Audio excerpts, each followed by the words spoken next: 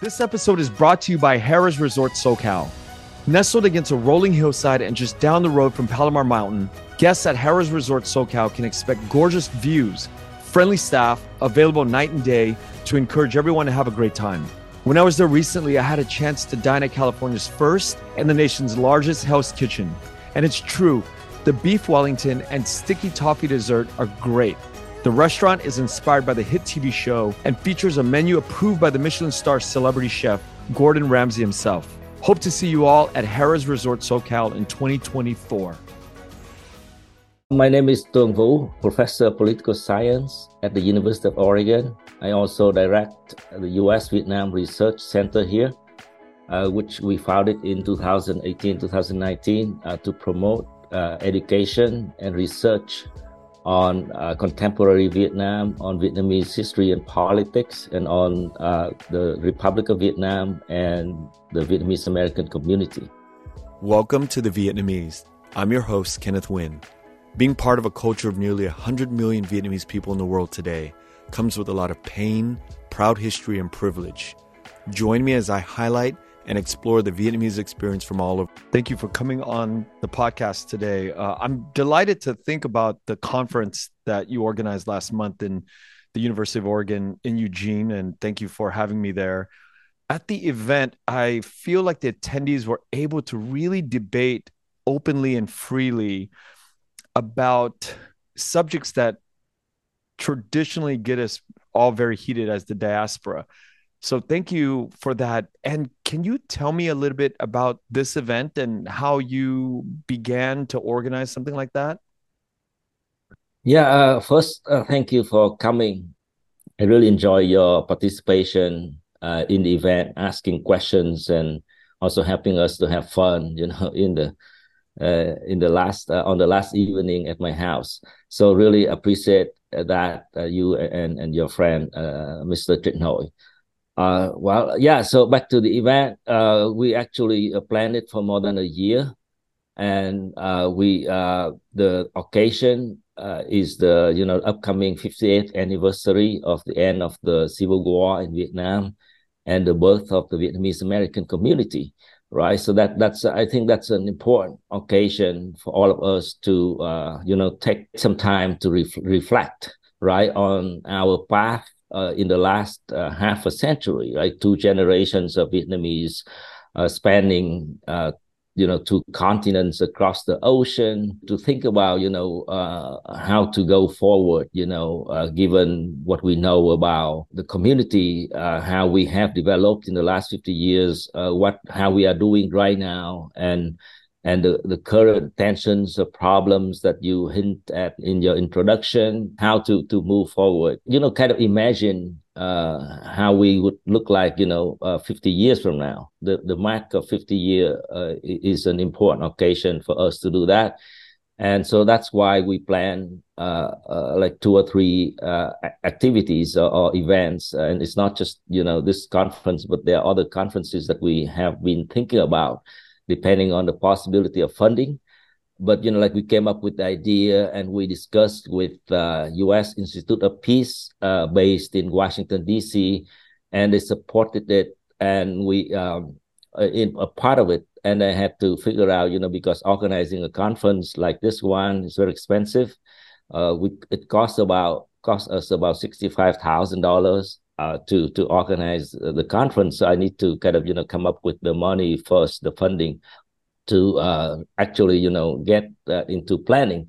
So we apply for the Global Peace Program at the University of Oregon, which provides funding for activities by faculty and students that support the mission of, peace and social justice. So we applied for it, and I got it, to pay for the bulk of the conference. That's when we can start, we could start organizing, planning, and so on.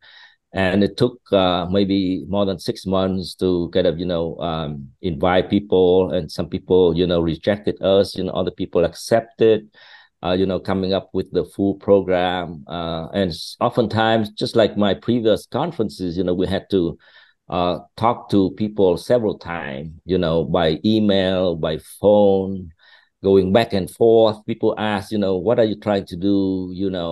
What can I say? Are you really open to, frank discussion and so on? So I got a lot of, questions back from the community, from the academics too, about what we intend to do, whether they can contribute effectively or productively, and whether we can guarantee that we can do what we promise. Like, many I'm sure many people came to the conference still doubting whether they could be able to speak their minds, and I had to do a lot of legwork, groundwork to make that happen, so that people actually show up and be open to the idea. And like at the conference we have I have the chance to persuade people, right? But then, like if before that, like I just had to make a lot of promises and try to make people believe that it's possible to do that.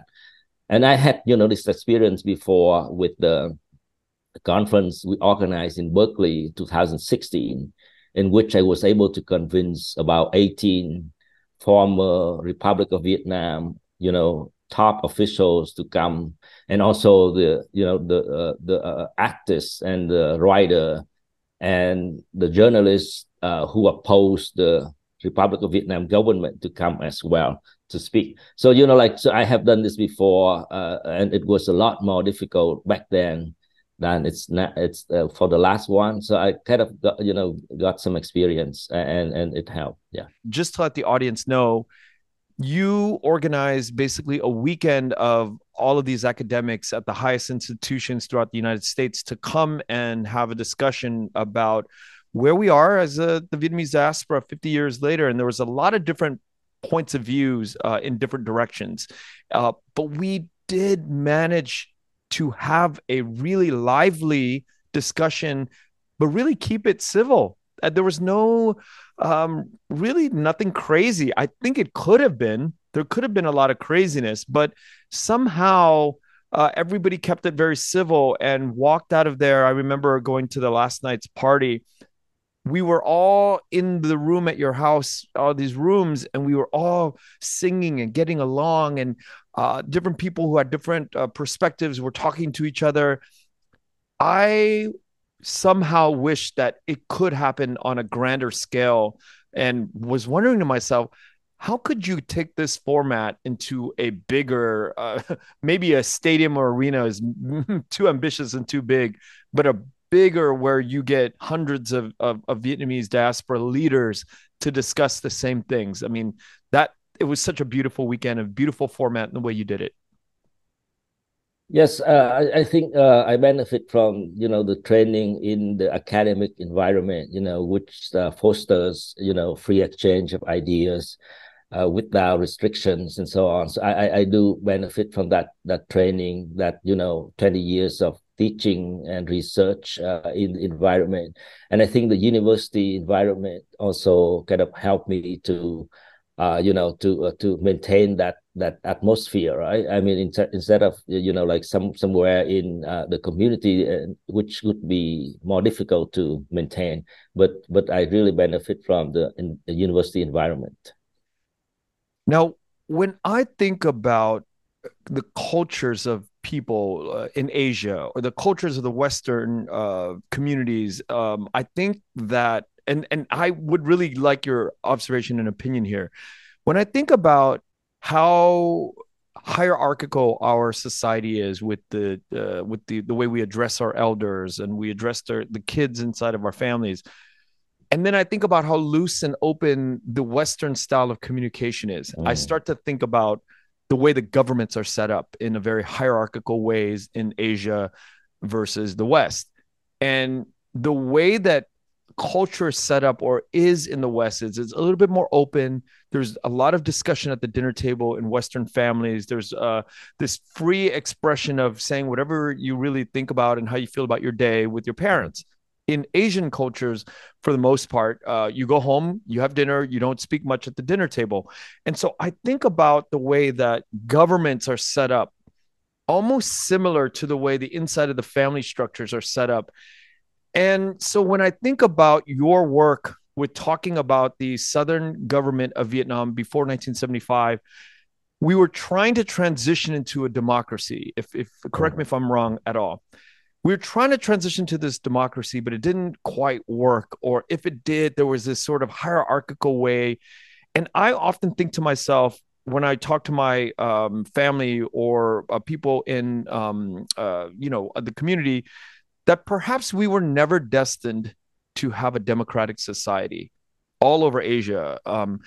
But can you correct that? Can you kind of help me to really go, wait a minute, that's not the right way to look at it. We were working towards a democracy. And I'm always wondering how much does culture, our Vietnamese culture, get in the way of true ability to express within the family structure all the way up to the government structure?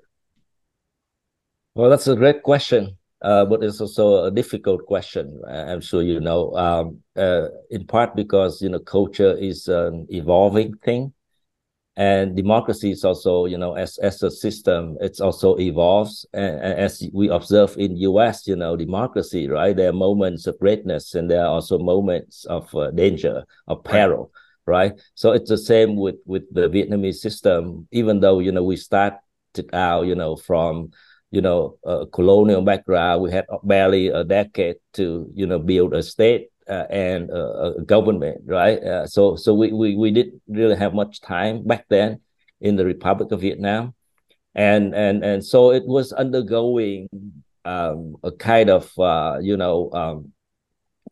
transformation, a great transformation, and we were not alone, right? Throughout Asia, in Burma, in Indonesia, in Thailand, in South Korea, you had, military coups and, government changes and dictatorships and so on throughout Asia, right? But now today, I just spent last summer in Korea, right? South Korea. And I live in democracy, right? So South Korea does have a democracy. Taiwan does have a democracy.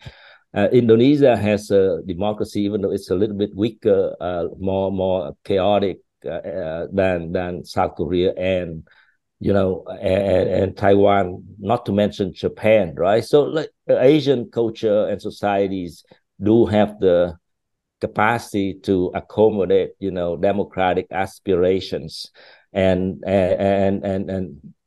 the functioning of democratic forces in Asian societies has been a reality. It's not like in a dream and or anything, but it's a reality in many countries in Asia, and people have adopted democracy and adapted to it over time, and it's also undergoing moments of greatness and dangers and so on, just like the U.S. So I do believe that in terms of government system, the Republic of Vietnam was undergoing significant changes with the a very vibrant civil society and free press, in the late 1960s and early 1970s, as I have showed in our books, right? Our books on Republic of Vietnam do show that there was that, vibrant civil society that rose up to defend civil liberties, and the free press that,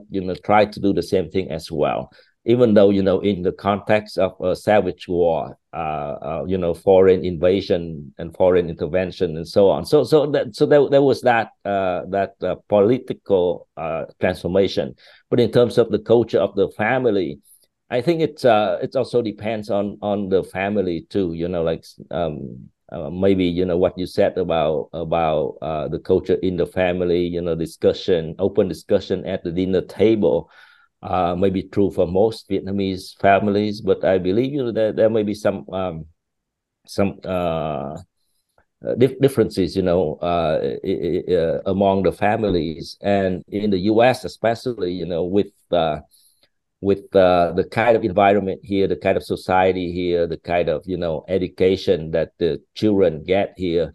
uh, the Vietnamese American families have also been changing a lot too. And I guess, like you are in your 40s now, and I'm on your early 50s, and I'm in the same kind of generation. And then we were young enough when we came to America, or you were born in America, so you kind of, you are an American, right? And even me, I came to the US when I was 25. I was young enough to really understand, the benefits of, open discussion. And the university training helped me in that regard too. So I think it's changing, and there's hope for, like 50 years from now. And at the conference, I was trying to, kind of to help bridge the gaps between the two generations. The first generations who grew up in Vietnam, and the second generation who grew up here. The cultural differences, there's certainly, big gap between the two. And at the conference, we were trying to do that through, bridging first, like bringing a lot of young people to the conversation together with the older people, in an open environment. And the other thing is to bring academics together with community leaders, because the two often don't interact. And academics, kind of, they tend to be younger, they tend to be more, they certainly, like, to be successful in an academic environment, you have to be open to discussion, right? That's kind of part of your job, right? Is to accept, different viewpoints. Right. Yeah. So that's what we have been trying to do. Yeah. As a political scientist, how much hope do you have for Vietnam to transition into, I'm not saying a full democracy, but some semblance of a democracy?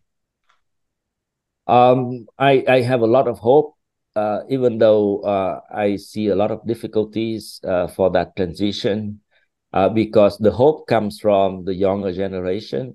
As Vietnam is now open to the world, right? So Vietnamese youth, they learn English, they can receive information in the internet, they see around their country, and they can see, like, where the future of Vietnam should be. And that's the most important thing. I mean, they're gonna fight for, and they have to fight. They must fight if they want that kind of society for Vietnam. They have to fight. They must fight for that. And I have a lot of hope in them, as I often have. I have students from Vietnam writing to me, or students from Vietnam came to be trained by me here. Like, I've had two already, and then two more just came this year. So they came to be trained in the PhD program, and they want to understand political science and use political science tools to analyze Vietnamese politics. And I do feel that aspirations among the youth in Vietnam for change. But at the same time, we have a communist government that's very experienced in, ruling, have, keeping control over the population and the society. So it's going to be a difficult road ahead, for Vietnam to be transitioned to democracy. Yeah, and as I travel down this journey of learning more about government and civil sort of lessons about the way we rule societies, sometimes I feel like there's not the lines are blurred even in Western governments in terms of control and the way we handle political dissent. It's just not, it's not done and carried out the same ways, but the effects sometimes are the same in how we control the people. That's how I feel. So you can go to Vietnam and certainly not feel the government at all if you're just traveling through. And and sometimes in the United States, I feel like when you're studying sort of like the Black communities, there's this oppression that we can see Yeah. clearly. So Yeah. none of these systems are perfect, and I think they're all changing as we go along. That being said, I often wonder, and I have friends who ask me, what would Vietnam be like today if the Southern government won? historians are prohibited from, making such counterfactual arguments. Like respected historians don't want to make that kind of counterfactual arguments. But like just for the sake of the conversation, I think most people would agree, and even scholars who love or hate the Republic of Vietnam, most would agree that they would be like Thailand today, Indonesia today, perhaps South Korea even, depending on like how it worked out. But it's probably somewhere between Thailand and South Korea today. If it had won the war, even if it just had not been invaded by North Vietnam, not been conquered by North Vietnam, if had been left alone, then it would be like Thailand or South Korea today. Yeah. When I think about a culture like Koreans and Japanese, I think about a very strict culture that involves integrity. And I'm not saying that the Vietnamese culture doesn't have integrity. I think we're a very warm society. I think we're very nice and but we also have this thing called cái gì cũng được, or we have this thing called yu yi, right? We sort of like live in this sort of warm space of like, push comes to shove, we'll let it go. And we're not as strict in the precision of ruling, in terms of like the way the Japanese or the Koreans do their guidelines. We are not as strict. And so I think that can bring in a little bit of corruption, that brings in a little we kind of like straddle on this sort of like it's a warm and fuzzy way of doing business. And I think at the upper levels of the government today and 50 years, 60 years ago, I think it kind of translates. So when you or anybody says we could have been like the South Koreans or the Japanese or the Taiwanese, and I know intimately the Taiwanese culture they're very strict. Their moral compass is sort of Japanese, and I think Koreans are sort of like that too. We come from a warmer, a little bit more. The word I'm looking for is we. There's a back and forth that we allow each other to have, and that sometimes I think inhibits true progress because of integrity. What's your opinion on that? Well, there have been scholars who make the same argument about, like you, about the difference between Northeastern Asia, like Japan and Korea, versus Southeastern Asia, like, Vietnam, Vietnamese, or Thai, or Indonesian societies. And, they make argument like, okay, so it's the tropics, right? I mean, in Southeast Asia, in South Vietnam, certainly less in North Vietnam, but in South Vietnam, in Thailand, Indonesia, the Philippines, it's a tropics, it's tropical climate. Then people, go to take a nap at noontime, right? And so on. Like there are these practices, and also the climate allows, kind of an easy environment in which you can easily find food, grow food, and so the pressure is not too much on you to kind of work really hard. And so there have been scholars who made that argument. And once I used that book for my class on the political economy of East Asia, the student judged the book as being racist, like that kind of argument. But it's a common impression, and there may be some truth in it, in terms of the differences in the climate, creating different culture and people and so on. So that's why I would say that the baseline for South Vietnamese society would be like Thailand or Indonesia. And if they had worked harder, if they had if the civil society had struggled a lot more, and if the government had worked harder, then we also many South Vietnamese came from the north, right? I mean, they also absorbed Chinese culture to some extent. They could have made something like a Singaporean society, or Taiwanese or Korean society, society. So that's kind of the highest they can reach. But if not, then they can just be like Thailand or Indonesia. Yeah, like simple minds like me, laymen like me would make these ridiculous arguments about, you know, the temperature, the climate, because there's a culture of compromise within. I mean, if you think about Mexico, same thing, right? And you go north and the colder climates, you have to survive, you have to do things a certain way in order to get ahead. And we have this discussion on the podcast all the time. East Coast Vietnamese and West Coast Vietnamese, it's just two different ways of looking at life. I and I'm making really crude generalities, and I admit that.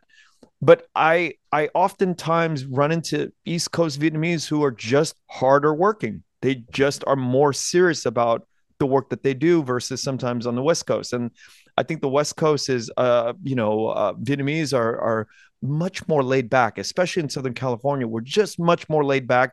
We love money and we think about money, and but the East Coast has a separate culture. The Vietnamese East Coast have a separate culture when it comes to the way they view intellectual pursuits. Yeah, I mean, when we first came here to the U.S., I lived in Minnesota for 4 years, right? And that's when I kind of, went back to school and studied very hard, and so on. I, keep thinking, if I had been to California, in Southern California instead of Minnesota, what my future must have been different, right? And then after Minnesota, I went to live in New Jersey for a couple of years, and then Massachusetts for a year, and then California. So I do know, what you're talking about in terms of, the different cultures in the U.S. and how Vietnamese American also, kind of came to be affected by that, shaped by the society that they live in, which is, totally true. I totally agree with you about that. Yeah. And as people who discuss these things, right? I studied anthropology at USC. That was my major, and so we are sort of like in this mode of coming up with ethnographies or putting together ethnographic works and interviewing and finding and discovering patterns. But like your student said, the arguments sometimes can be crossed over into the lines of racism. So, how do we mitigate this idea of these general blocks of culture and society versus hard empirical science? I mean, we need to make some sort of distinctions about the East Coast Vietnamese, West Coast Vietnamese, or North and South Vietnamese. We need to make these generalities to make our theories work. But how do we, as regular people, when we have these ideas, not be accused of racism or how do we Yeah. talk about these things intelligently without making these generalities seem simplistic? Yeah. First, we have to be careful when we talk about, big groups of people, right? To use the crude generalizations that you mentioned. But as also, for people who accuse of other people of being racist, I think they need to be also be less accusatory. I mean, to be more forgiving. Like depending on the context and and the attitude of the person who speaks something. We've had problems like that in college all the time, and I've been accused of being whatever sexist and racist by not intervening when some student in my class was using the word retarded. Mm-hmm. We were teaching I was teaching a course on violence and the state, right? And we used there was a week when we talked about Nazi Germany, and Nazi Germany, they had they put the retarded kids in a camp, right?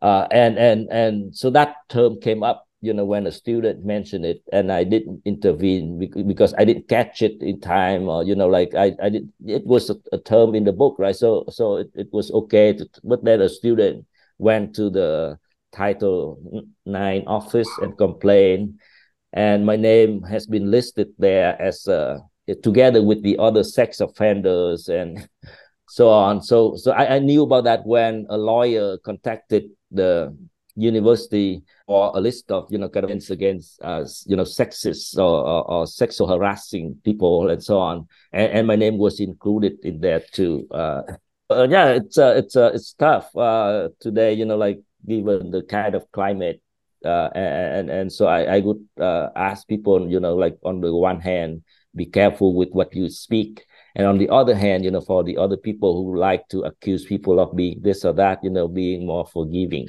Mm. Yeah.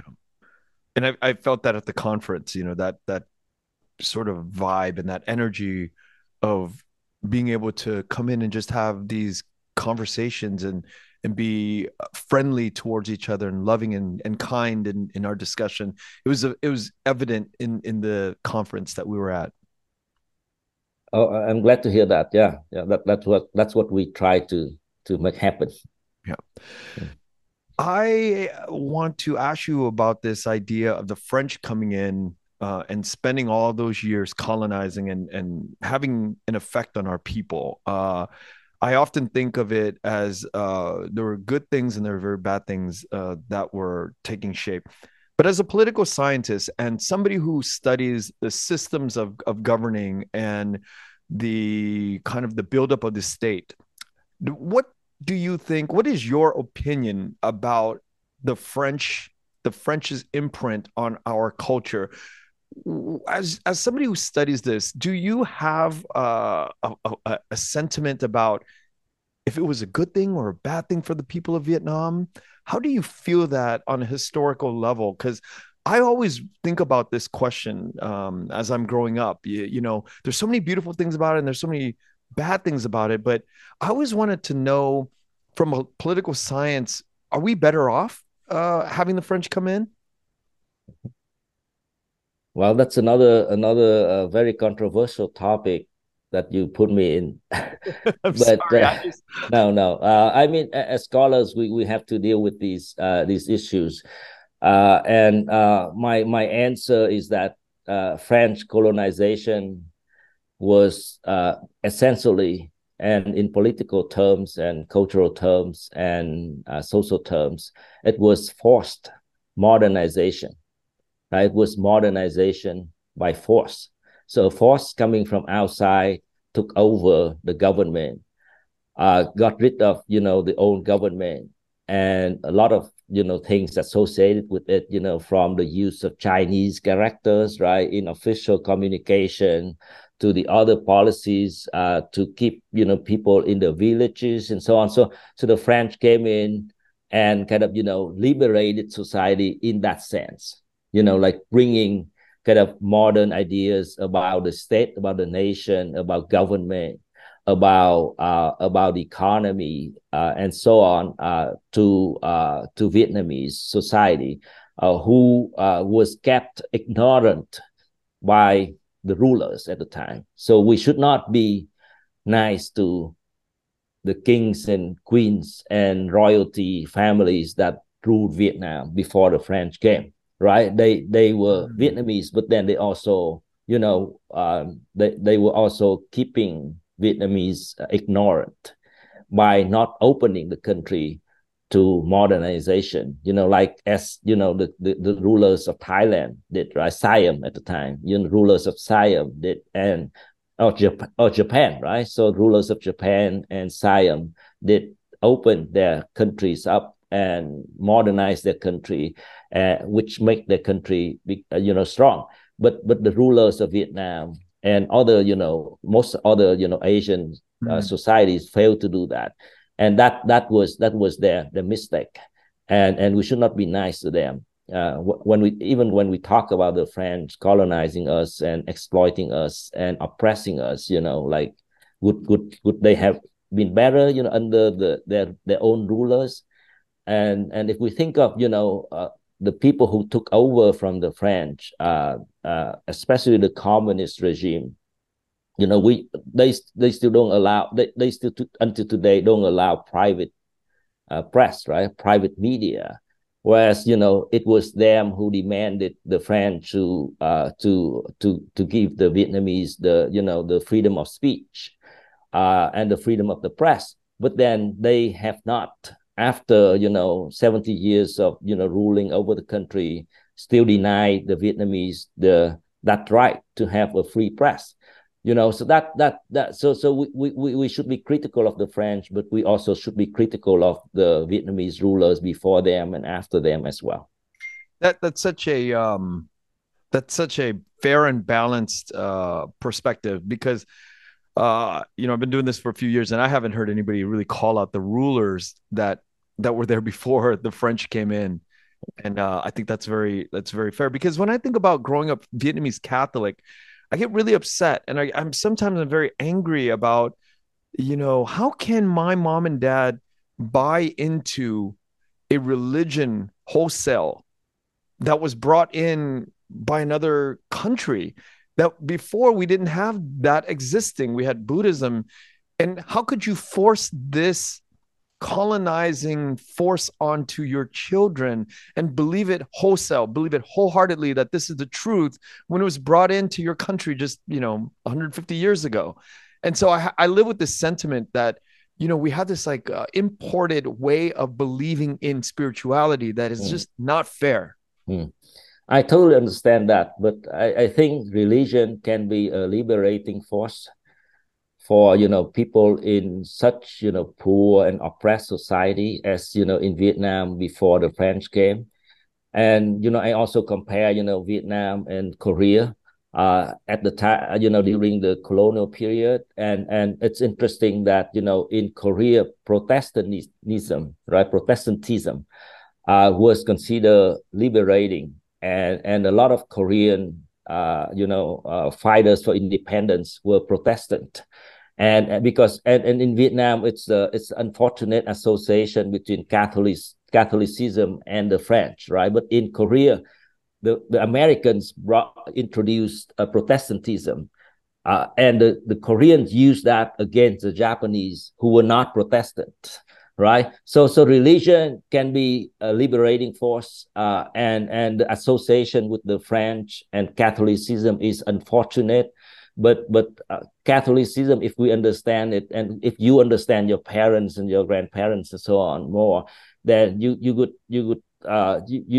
may think of Catholicism as a liberating force for them at the time in that context, and so they came to believe it, and they spread the belief to you, still in that good spirit. Even though like from our perspective today, we may associate Catholicism with the French, but then there have been like new scholarship showing that no, that was not really true. That was just part of it. There were some priests who were trying to push for French colonization, but there also were other priests, other Catholic priests, who were sincerely believing in helping Vietnamese society out of their situation at the time, helping to, giving them the hope in the future, and, offering them education, offering them opportunities. And I'm not Catholic, I'm not saying good thing about Catholicism, because I'm a Buddhist, right? I'm not Catholic. So here's, from the new scholarship talking about the positive role of Catholicism. And many Catholics play a very prominent role in the liberation movement, independence movement. And not they were not acting as lackeys of the French at all. This episode is brought to you by Som Khai Distillery, my only go-to gin company. Established in 2018, Som Khai Distillery is Vietnam's first gin distillery, founded by Daniel Nguyen, a Vietnamese American from Southern California. No matter how many people I have at my parties, we are always pouring Som Khai gin. Som Khai gin is handcrafted in small batches and prioritizes using botanicals and ingredients that are native and heirloom to Vietnam. The result is a product uniquely Vietnamese in taste and aroma. Som Khai is now growing to include rice wine and traditional Vietnamese herbal liqueurs similar to Amaro. Som Khai prides itself in Vietnam, from the farmers who grow the fruits and herbs to the artists behind the artwork and design. Som Khai is a community effort of people who are proud to be Vietnamese and collectively embody the spirit of Vietnam. Again, this is a perspective I have never thought of as well, because I've always felt like it was the lackeys of the French. And but yeah, I think it's, point taken. I really do. I can see that. And I want to go into this rabbit hole of the difference between, because this is second time this week that I've heard the idea of Protestantism going into countries that have really turned the economies of these countries. I heard a news program on NPR this week about the countries that the Protestant religion came into versus other religions that picked up on. And the idea of Protestantism versus Catholicism is there's subtle differences, I think, in the way that the Protestant religion is set up versus Catholicism. Would you be able to speak on that? Because I think today is the first time I've heard of Protestantism coming into South Korea versus Catholicism, and I think the two societies and the way it's structured and has grown as a result of the two different Christian religions coming in, making a imprint on the work ethic, the way they view their morals and business. There's all of these implications. I don't know if you have enough information to talk about that.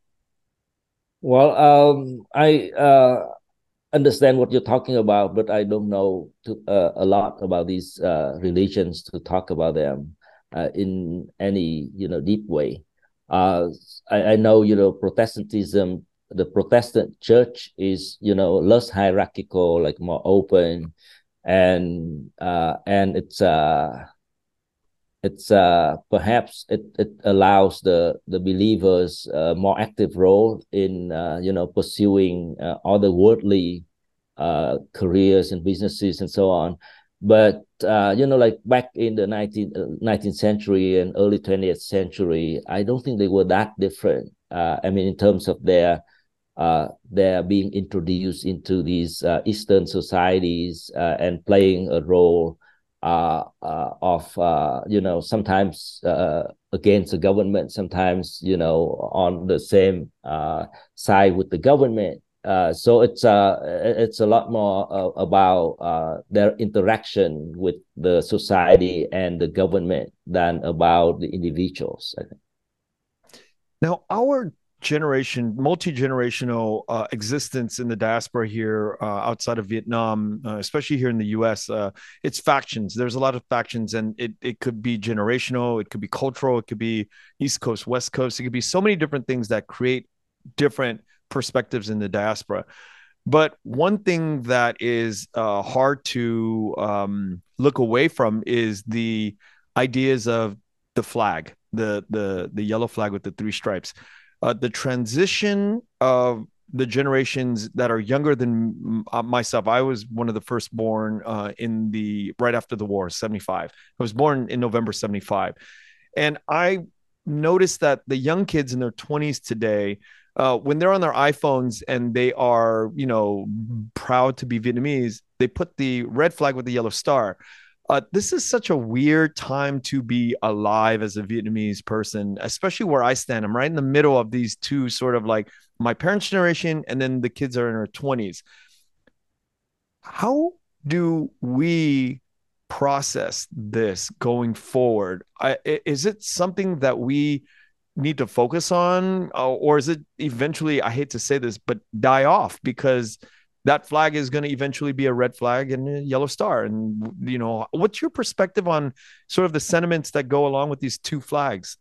I was 10 years old when the republic collapsed, right? So I was 10 years old, and I had ties to the former government through my father, so I understand their loyalty to that flag, their deep loyalty.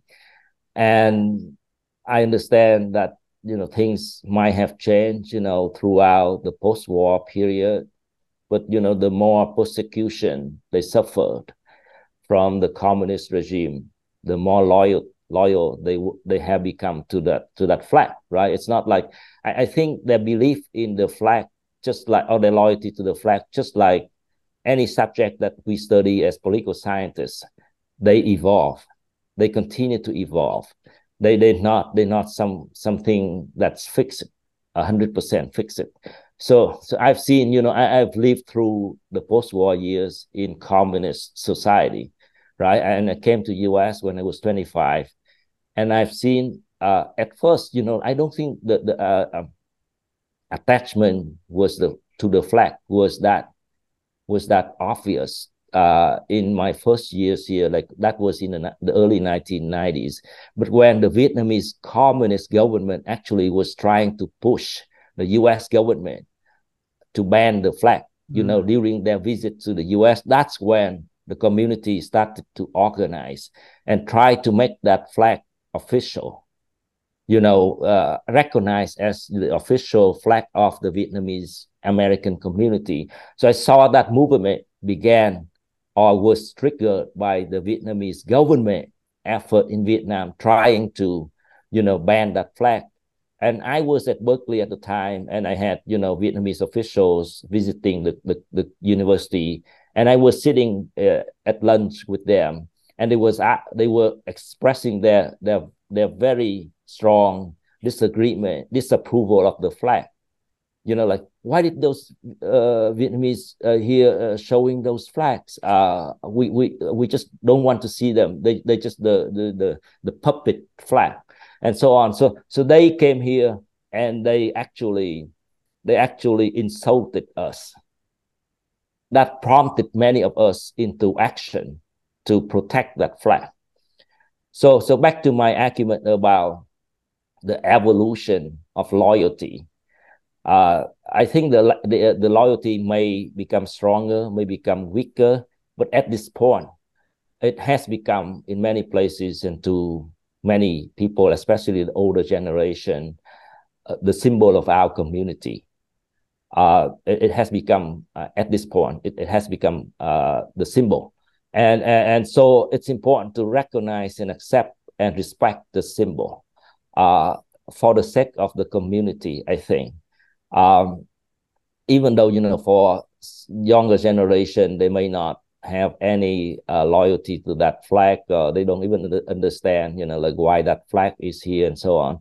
But it's important to respect that as the aspiration of the community, as a community symbol. And I hope the Vietnamese Communist government would, be more open, would be would adopt true sincerity, sincere reconciliation with the community. Then at that point, the flag would not be that important anymore. And also in case, like the Vietnamese government may collapse and may not exist anymore, the red flag may disappear too. So, so you would not, so I would not be too worried, too concerned about that flag. I would, take it as we go. And if I organize a community event, I will have the flag salutation ceremony. It's fine. But if I do it on campus, it's not the environment to and then I would tell people that, like I respect the flag, and that, but that doesn't mean that I have to display it everywhere I go. I have to mention it in every sentence, like that's not right. So I just like I respect my ancestors. I love my ancestors and respect them, but I don't mention them whenever I speak.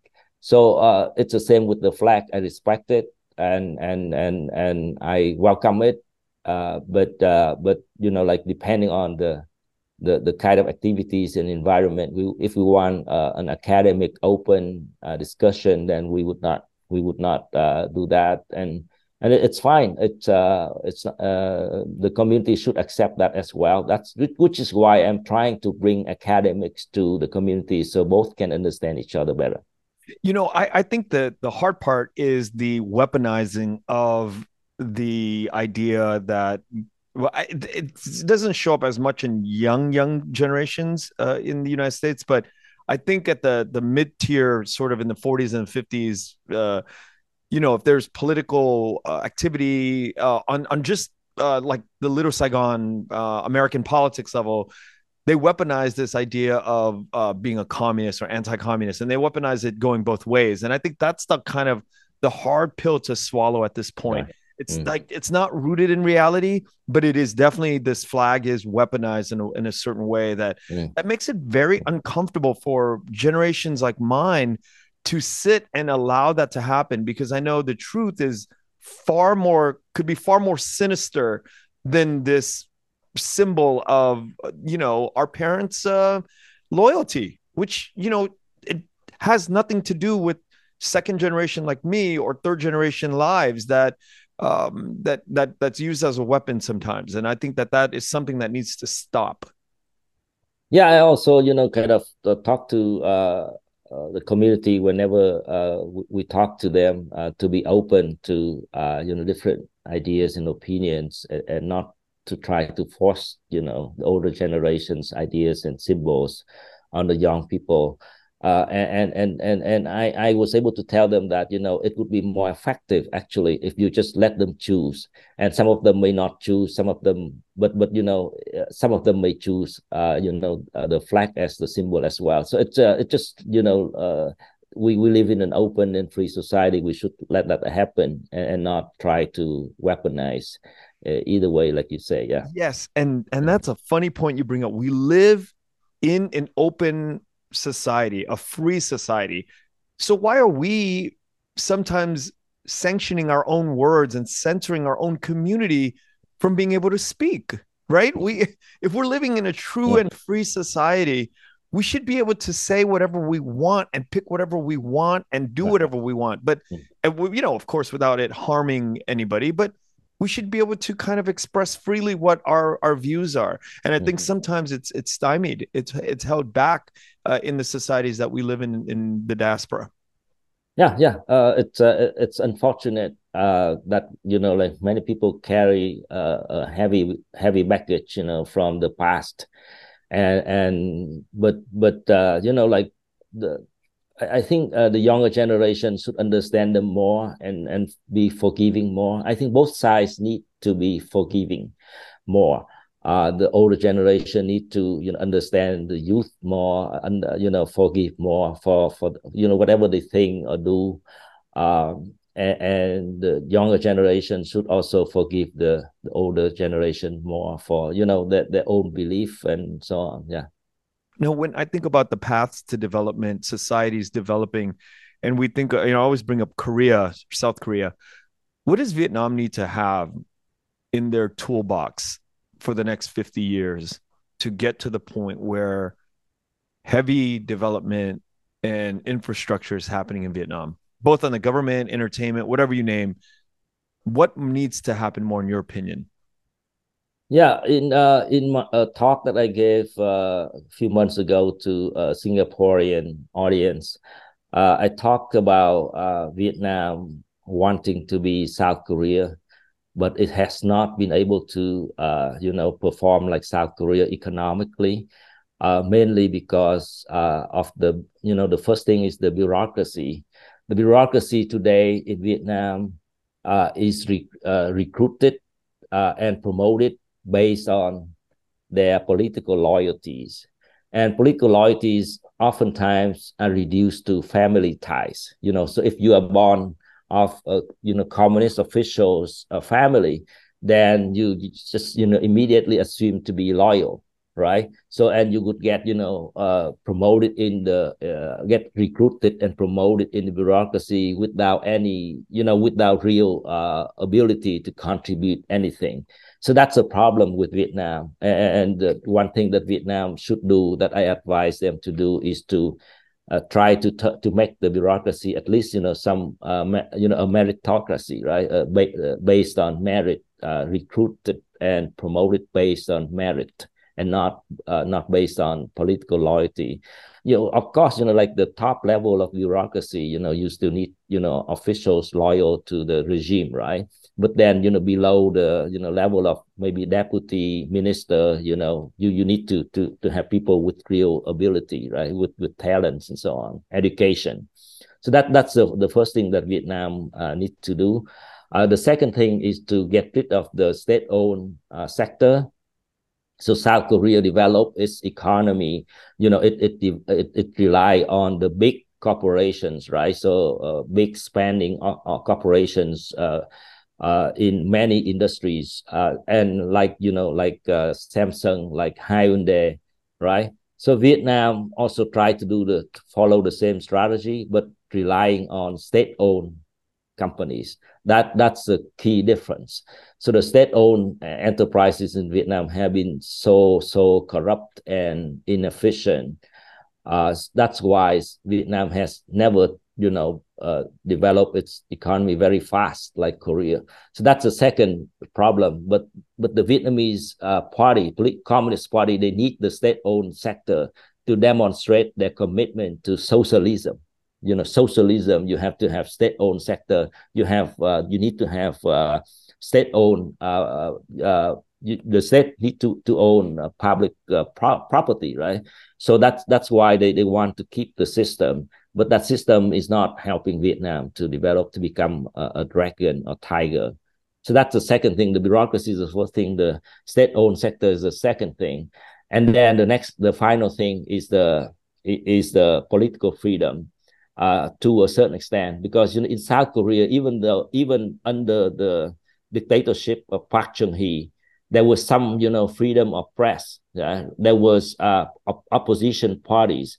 There were academic freedom in university. So you were allowed to study anything except maybe communism and except criticizing the government. But in Vietnam, you're not allowed to study anything except Marxism, Leninism. So it's really a tight lock on the mind of people, keeping them ignorant. So Vietnam need to have a relative, a good some degree of press freedom, some degree of academic freedom, some degree of freedom of expression and organization. Then it can become a South Korea. The hope that I have for Vietnam, based on what you just answered, is a few things. I remember in the 90s going to college with a few of Con Cháu Cha, I guess that's what we call it, or Con Quốc Cán Bộ, or all of these government kids that were coming to the United States that were studying amongst us.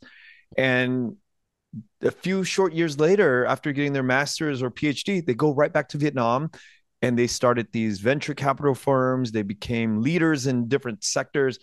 So that's hope number one. Number two, universities like Fulbright University, who really stress and preach academic freedom, even if they don't really knock that out of the park, at least there's conversation behind academic freedom.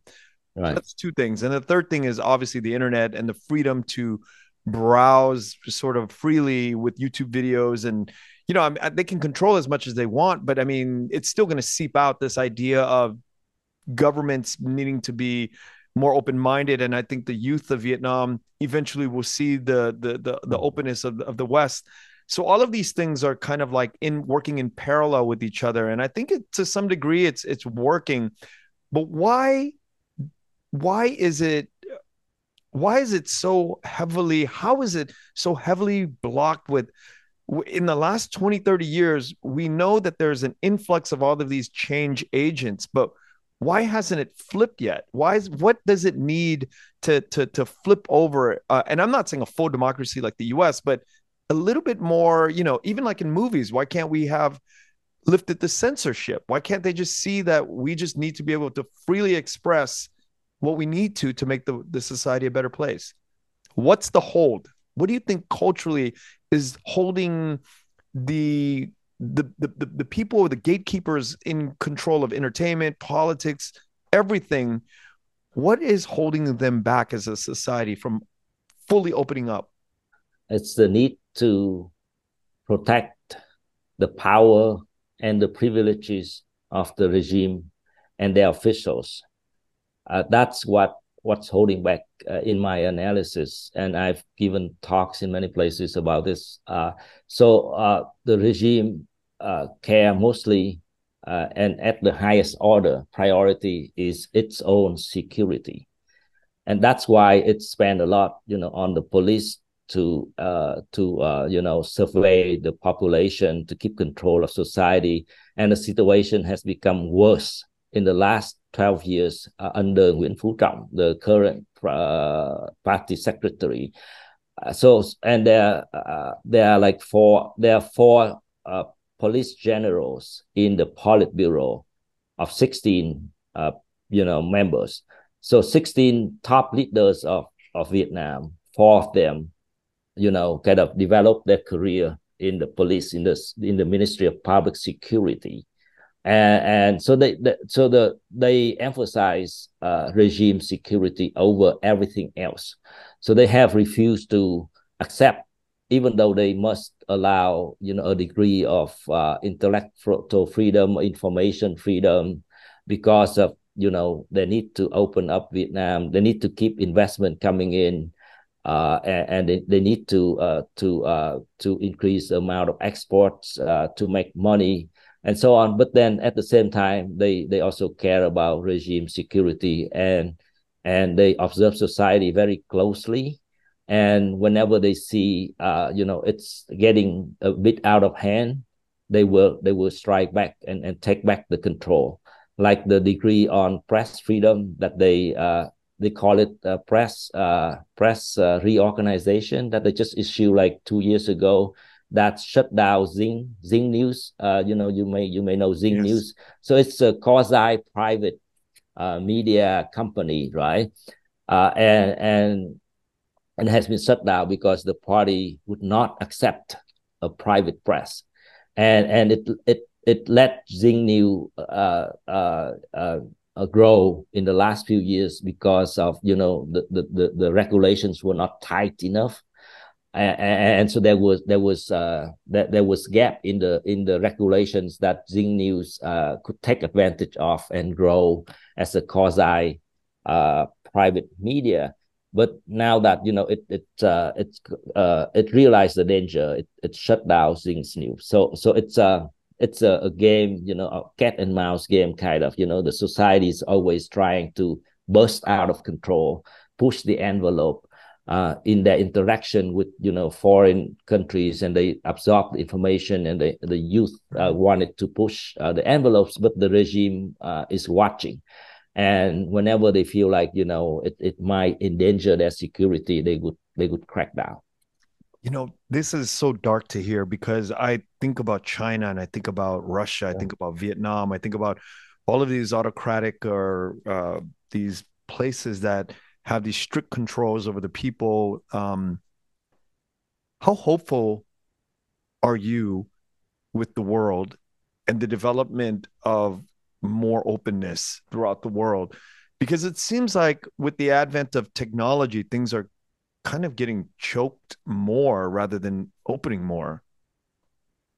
Well, I had the benefit of living through the communist period, right? So 1975 was when it was the most powerful, right? I mean, the world communist movement, right? So it conquered South Vietnam, defeated the U.S., Afghanistan and other places. But then it collapsed, right? 1989, like only 15 years later, who would have believed it, right? So very few political scientists actually predicted the event, and everybody thought that it's gonna be there forever, right? But then it collapsed. So that's where my hope comes from. Like you see, the rise of Putin, you see the rise of Xi Jinping, but that they are building their power on oppression, which is kind of against the trend, of humanity, right? Of human society. So, which is why I still have a lot of hope in, like their, in the day when they no longer exist, and they have to they must collapse. To me. That's very hopeful. But I mean, we, not to get into stray into further, but you think of Netanyahu and you think today this is a modern, we're living in modern society. And I don't know the audience where your politics are, but I mean, we could just see how Netanyahu is just doing what he wants to do in that part of the world. And I think that there's sort of a lot of Jewish people or Israelis that do not agree with what he's Yeah. doing. And there's protests everywhere. But Xi Jinping, Netanyahu, all of these Putin guys, they're still doing what they're able to do. And we're in the modern age. Right. How is this continuing? Yeah, I mean it's sad, right, to see these things happening, like the Russian invasion of Ukraine, right? I Yeah. mean, who would imagine someone doing that today, right? Or what Xi Jinping has been doing to Hong Kong, right? Or Netanyahu, like his policy in Israel over the years. But I think like it's the good thing that I study, political science, because I could understand these politicians, and I could understand not only what they are doing right now, but the longer trend, and that's what give me hope. Like I said, in the longer trend, they're gonna commit excesses, and they're gonna commit mistakes, like Putin's invasion of the Ukraine was a huge mistake, and eventually they would fall by themselves. And it's not like like, so whenever they do stupid things like the invasion of Ukraine, the world's gonna unite against them, as we have seen. And it's the same with Netanyahu too. He's pushing Israeli policy to the extreme, Yeah. and he's gonna have to pay the price for that. And hopefully, like, not too much bloodshed before the conflict is resolved.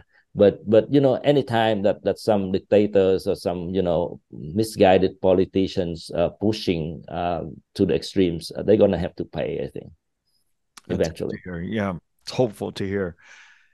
What does it mean to be Vietnamese to you? Never asked the question, right? Because I'm just a Vietnamese. So at the abstract level,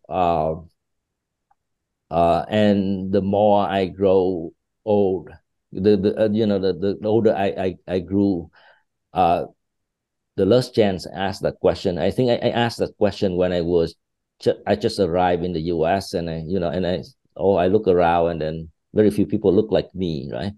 And I didn't speak the language very well at the time, and so I was forced to uh, to uh, to think of my Vietnameseness a lot more at the time, as I was trying to adapt, and I was able to, at some point, decide to move forward and not think about that question anymore.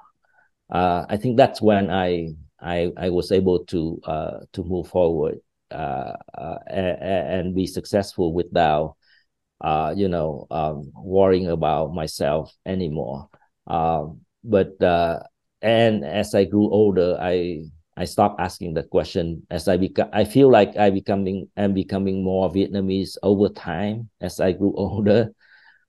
Even though like I have lived in the U.S. much longer now, compared to when I first came. But somehow, like, you get older, and that's kind of a dynamic that you did not expect. But it's coming back. Like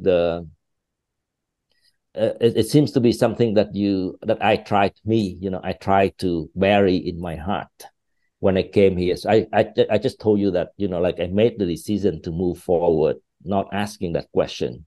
But actually, what I did was to bury my emotions, right? Bury my own identity, bury my own culture to move forward. But at this point, they're starting to come back without my realization, without my intention, like they just kind of, they have been hidden for so long, like 30 years in my heart. And now they kind of, starting to come back slowly. And that's why I became interested, and I devoted significant energy and time to the studying of the Republic of Vietnam that I kind of, could not have done, when I first came here or when I studied political science and so on. But now I feel like I can do it, and that also helped me to release the hidden emotions that I buried for so many years, to let me be true to myself a bit more. Can you share with me a few of these emotions that you buried? Can you describe it? A lot of it was because I left Vietnam when I was 25, right? So I had a girlfriend, I was working, I had friends. Uh, so that was part of it, right? And then when I came to the US, I felt so lonely. I lost everything. Then I didn't understand the new society, and they didn't understand me either. I tried to apply for menial jobs, and I was rejected. I did not get any jobs, and so on. So it was there was desperation, there was sadness, there was nostalgia, about what I left behind, and so on. So many, complex emotions that I had to confront in my first year here. I think for me, being born here, I'm conflicted with that all the time because the memories that you have of being in your homeland for 25 years are tangible memories. They're real memories. They're this real perception of living in that world in reality for 25 years and then leaving it. You had to kind of purge whatever you came with so you can adapt to a new life. But guys like me are living in this painful copy of a copy. I'm living, you know, a copy of my mother and father's memory is being copied to me and explained to me before I ever got to Vietnam for 2 decades, first 20 years of my life. And they were telling me what the culture's like and all the family members that would come over to our house. So I'm living for 20 years, my first 20 years as a copy of the copy. So in my podcast, I feel like I'm always trying to disentangle and try to figure out what things mean because they're just all over the place and there's no grasp of reality for me if I'm American or if I'm Vietnamese. And it's a problem, but a beautiful problem for me to have for the rest of my life because the questions will never end. And no matter how much perspective I get from everybody, I just never, it just never goes away. I never feel satisfied. It's like I'm always hungry. I've never been able to fully be satiated. My appetite is not fully recognized ever. And it's just a weird place to be all the time. Mm-hmm. Yeah, I understand, the trauma or whatever the difficulties of your generation, and I respect that. I respect those emotions and feelings, and I think but based on what you said, you seem to have found the values in your position. It's not like okay, you were always having no clue, about life or whatever, or the past or the present. You found value in that, which is great. I think that's a great thing, that you can make some sense or value out of your experience, even though it was, like you said, a copy of a copy. But that was an experience in itself, experience being a copy, right? So whereas, for me, like I also, like, benefited from my experience in unexpected way, like, like I wrote the book on Vietnamese communist revolution, developing out of my real experience, like living then. But at the time we suffer a lot, like 15 years, like we try to survive, and I don't want to go back to the memory of that, but it was like, we had food for only a week, and we don't know, how we would survive for another week. And we were doing everything just to survive the family, a lot of hardship. But then that benefited me, allowing me to write that book, uh, understanding the Vietnamese revolution from within, and not, as an observer, but I lived through that period. I listened to the propaganda day and night, and I understood it. I felt its strength and its weaknesses that I could talk about in my book, which really kind of, is the strength of the book. So, each of us, the point is, have lived through different experiences in the community, and I hope, and it's good that we can find values in what we have been through, and make a contribution to the future generation. So now, if you want, you can read the recent research, including my own research, to understand more about Vietnam, not based on your parents' experience, which may be biased in certain ways, based on your teachers, what your teachers have taught you, which also biased in other ways. You could read more recent research, which is more balanced and help you I understand. I know my reasons for reading these things, but what can you say to the audience? Why is this important that we reach back into the history and understand it more? That's true for everything. History is very important to the present, have you understand the present. But then for us, for the Vietnamese American community, yeah, so our history has not been told, or has been told from the perspective of the Chinese, the Americans, the Russians, the French, and so on, and not by ourselves. And much of it is also told by the North Vietnamese, who are Vietnamese, but then they're communists, and they were our enemy at some point, and they had an interest in kind of portraying us in certain ways, right? To enhance their legitimacy, right?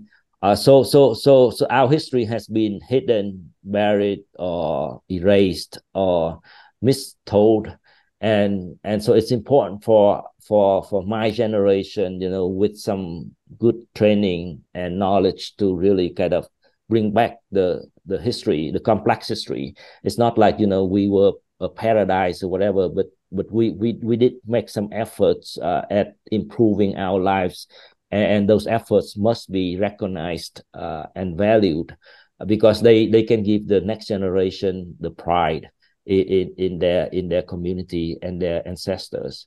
So that's why it's important, because Vietnam was so much, the politics surrounding the Vietnam War was so contentious, and that kind of distorted the history in a big way. And only now that the younger generation of historians are trying to fix that problem. Yeah, because when I think about the history of my grandfather and my grandfather served with the French or for the French and was killed by the Viet Minh. My Mm, father and his brother were both in the Phoenix program for the CIA. mm, And so when I think about this history, I think about lackeys, right? mm, And mm, and and I know you address this. And so when I dig deep into the history of my family, I feel like we served the colonizer. We served the white man that came in. And that is what I'm afflicted, part of what I'm afflicted with all the time is this weird impartial history in my own family.